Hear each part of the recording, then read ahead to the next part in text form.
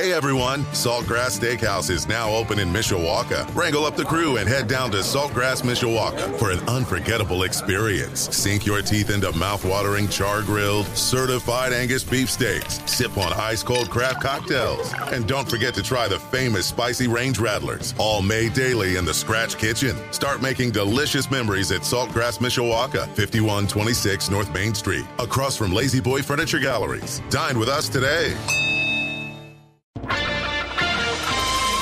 This is Community Update on Sports Radio 960 AM, WSBT. Good morning, I'm John Hoffman.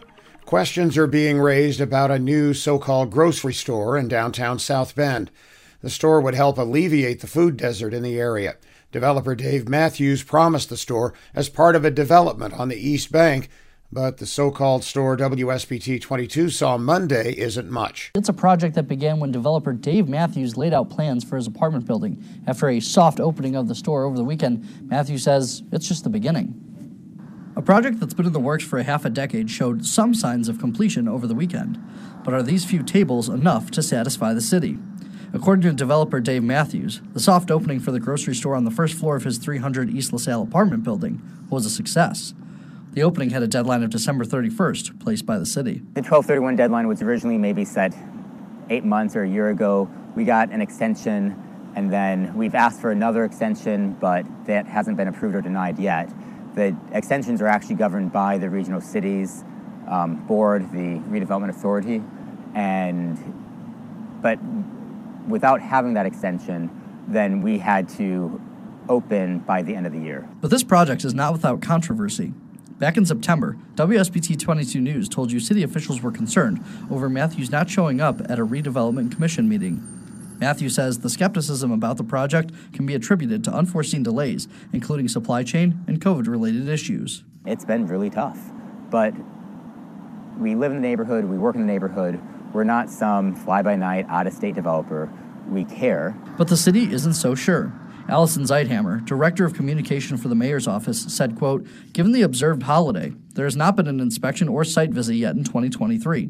But all options are on the table, including the agreement's clawback provision if the city determines there has been a failure to meet every written commitment by the deadline," end quote. Matthews says the soft opening was just the start, and that soon this grocery store will be one that will serve South Bend with pride. We want it to be a beautiful space that people want to visit, that they can find food that they want to eat, and that it's a nice addition to the neighborhood. Matthews went on to say his goal is to have the store ready and fully functioning by the end of January. WSBT 22's Leo Goldman reporting. More on this from Mayor James Mueller coming up. Last Monday and Tuesday's weather was a drastic change from what we've seen in recent weeks. People across Michiana enjoyed the tail end of the holiday season, but depending on where you are, it could look incredibly different. The unseasonably warm weather proved to be a hit for some local spots, including some you wouldn't expect. One thing you're not used to seeing on a Michiana January day, this. A golf course that's not only green, but one that's being played on. Golfing in January in Elkhart or Granger, Indiana is just way over the top. I mean, it's great. What do we like? 50 degrees today, 63 degrees tomorrow. But less than an hour north, the scene for people enjoying a Monday off, drastically different. I'm snowboarding. And don't be fooled by the snow. It's pretty much the same temperature here that people are golfing in Granger. How? We had that wonderful blizzard that brought us a lot of natural snow and great snowmaking conditions, which allowed us to build up this excellent base and have an amazing opening week. Swiss Valley says it's got stored snow along with creating its own, which allows for families to come ski or snowboard down its hills, even if it is pushing 50 degrees outside. The slopes say it's prepared for anything Michiana throws at it. We're constantly watching the weather. I mean, that's the biggest thing early season is making snow and preparing for weather like this. It's Michiana. It warms up, it cools down, it snows, it doesn't snow, it rains. So whether you're teeing off or skiing down a hill, plenty agree it's been a strange January day. I was kind of getting sweaty. Took my jacket off. Swiss Valley says it keeps the snow in areas that it know will keep, especially by making the snow dense. But it warns before you travel to check the website or call if you're concerned it could be closed. WSBT 22's Ann Laree reporting. Last year, members of the South Bend Common Council brought in an outside consultant to help manage the city clerk's office. Don Jones holds that job, and Mayor James Mueller was asked about this and other city issues this week in a visit with Bob Montgomery on WSBT 22's First in the Morning. I wanted to start with the issue that's happening with Don Jones in the city clerk's office. The council hired this independent consultant to come in and talk about and handle, in essence, to be a liaison between the council and the clerk and the rest of the city. Is Dawn Jones not doing her job? Well, when the city clerk makes headlines, that's an administrative role, and so something's not quite right there. The council depends on the city clerk to carry out their business. In many ways, the clerk is the staff to the Common Council, and we've seen former Governor Mitch Daniels had put together a bipartisan commission on local government reform, and former Governor Kernan and Justice Shepard came up with a recommendation that the city clerk should be hired by the Common Council. Mm-hmm. And so, it's critical that this office is functioning, and I think that's one of the reasons why for reform, it would make sense not to be an elected official. Right now it appears as though we're paying two people to do the same job. Which one should not be doing that job? Well, we've got to get the job done, and there's a reason why the Common Council has hired a consultant to help get the job done.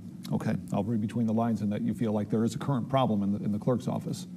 I just tell you that we're just trying to get the job done. I'll let the other throwing back and forth, the food fight, to go with others do that. That's a perfect segue into the next question, and that is the issue of food downtown South Bend. We recently had the story about Dave Matthews, the developer, and having the city dollars to build his apartment building, but also part of that, a crucial part of that, being a downtown pharmacy/grocery store, sorely needed. A lot of people talk about the food desert, in essence, downtown. This alleged store that he set up, does that satisfy the city's needs?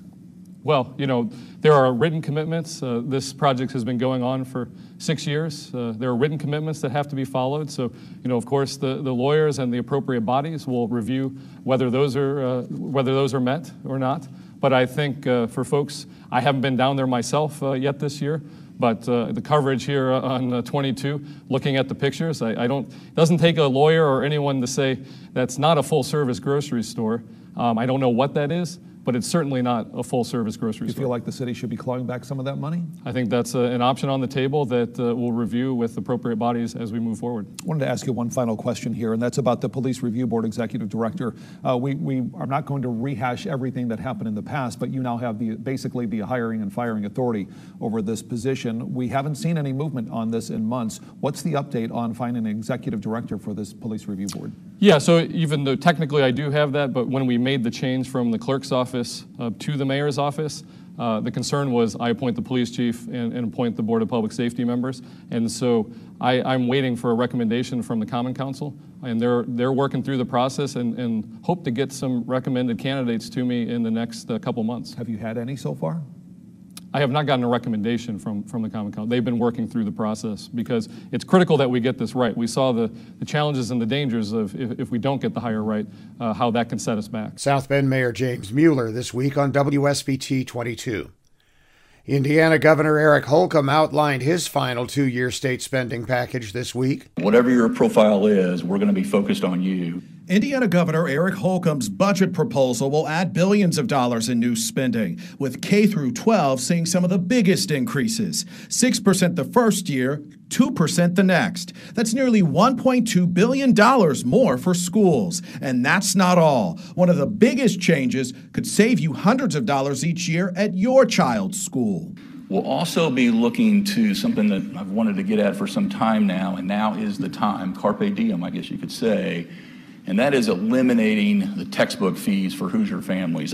With Indiana being one of 7 states that allows schools to charge for books and curriculum materials, he's dedicating more than $100 million in the budget to cover that for public and charter schools. Health, another priority. We're going to have to do something different if we want a different outcome.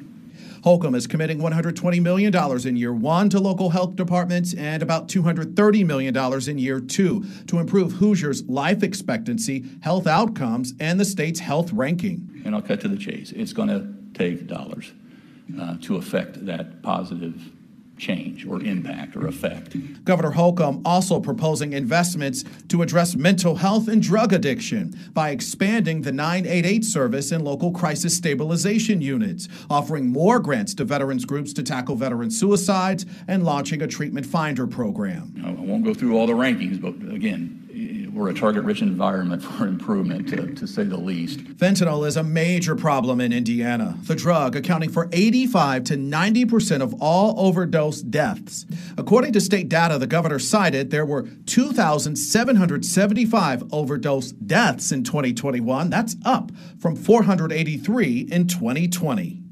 The governor proposed a sizable increase to spur economic development and lure businesses to Indiana, including more than $100 million for site acquisitions, $300 million for tax credit flexibility, and double the funding for grants to help small and medium-sized businesses grow. WSBT 22's John Paul reporting. Goshen Community Schools is celebrating almost 6 years of its dual language immersion program. Waterford Elementary School in Goshen began offering dual language immersion to kindergarteners in 2017. Those kindergarteners are now in 6th grade at Goshen Intermediate, where they'll complete their final year of the program. Every year, a new batch of students starts in the dual language program, and it's growing in popularity. So this helps you do this. Helen Quiro Suarez is showing us her math textbooks. This is in Spanish. Helen comes from a home where her family speaks mostly Spanish, and that's all she knew as a child. So when she started kindergarten here at Waterford Elementary, they decided to put me in this program so that I could learn more. También Alemania. She started in the dual language immersion program. Eliza Bell was also in the same class. I thought the Spanish was too hard for me to learn. Eliza's family speaks only English at home. Learning the Spanish, and at first, through the middle of the year, I just wanted to quit and be done. Both girls say as time went on, it got easier. Now the 4th graders are both bilingual. They are dual language, so they'll learn Spanish half the day and then go to English half the day, and they swap. Waterford principal Karen Brock says the school uses the 50-50 model for DLI. There are 2 classes per grade that are part of the dual language immersion program. Each class is made up of 50% native Spanish speakers and 50% English speakers. Then the students spend half of each day in a class with a Spanish-speaking teacher and the other half with an English-speaking teacher. So the kiddos who are learning Spanish, they're learning their math and their Spanish literacy, they're going to go to English in the afternoon, and they're going to do English reading and writing and some math reinforcement. And then the opposite is true. So the kiddos who start in English will go to Spanish in the afternoon. This is the Spanish-speaking kindergarten classroom. These students are doing everything in Spanish right now. Halfway through the day, they'll head across the hall to the English-speaking kindergarten classroom. In kindergarten, our Spanish-speaking teacher is speaking Spanish all day long. She uses a lot of visuals, a lot of hand gestures and motions for our English speakers to truly understand, but then the kids can talk to each other and help each other out that way too. Shannon Aguilar used to teach in Buenos Aires, Argentina. It's just kind of funny because I used to teach English to Spanish speakers, and now I teach Spanish to English speakers. Now she's the 4th grade Spanish dual language immersion teacher. On this day, her students are researching different years of the World Cup. So one of the things about dual language education is that we want to make them culturally aware. Everything they do in her class is in Spanish. Through that project, not only are they learning something fun that they really enjoy and engages them, but also it provides them with reading skills. They're really digging into information, researching. The data gathered about the DLI program here shows it's working. On state assessments like the iRead and iLearn, Waterford's DLI classes are well outperforming the state and the Goshen School District in English and math. It's why there's often a waiting list for kindergarten students to get into the program. The dual language program does a really good job of building students as that whole person and giving them lots of skills that they'll be able to use and transfer into high school, college, and beyond. Now I know a lot of Spanish and I can communicate with people. Eliza and Helen will continue in the DLI program even when they go to 5th and 6th grade at Goshen Intermediate. Do you like this? Yes. Do you like school? Yes. What is your favorite thing about school? Probably learning and writing and reading. The hope is they will take with them all they've learned here into their future. Aquí en este enlace. The DLI classrooms also reflect the general Goshen school population and include special education students, English language learners, and students with a wide range of academic levels. When parents sign their kids up for the program in kindergarten, the district asks for a commitment that students will remain in the program through grade 6. WSBT 22's Kristen Bean reporting. Views and opinions expressed are those of the individual speaking and do not necessarily reflect the views of WSBT Radio, its staff, or management. Join us next week for Community Update on Sports Radio 960 AM, WSBT.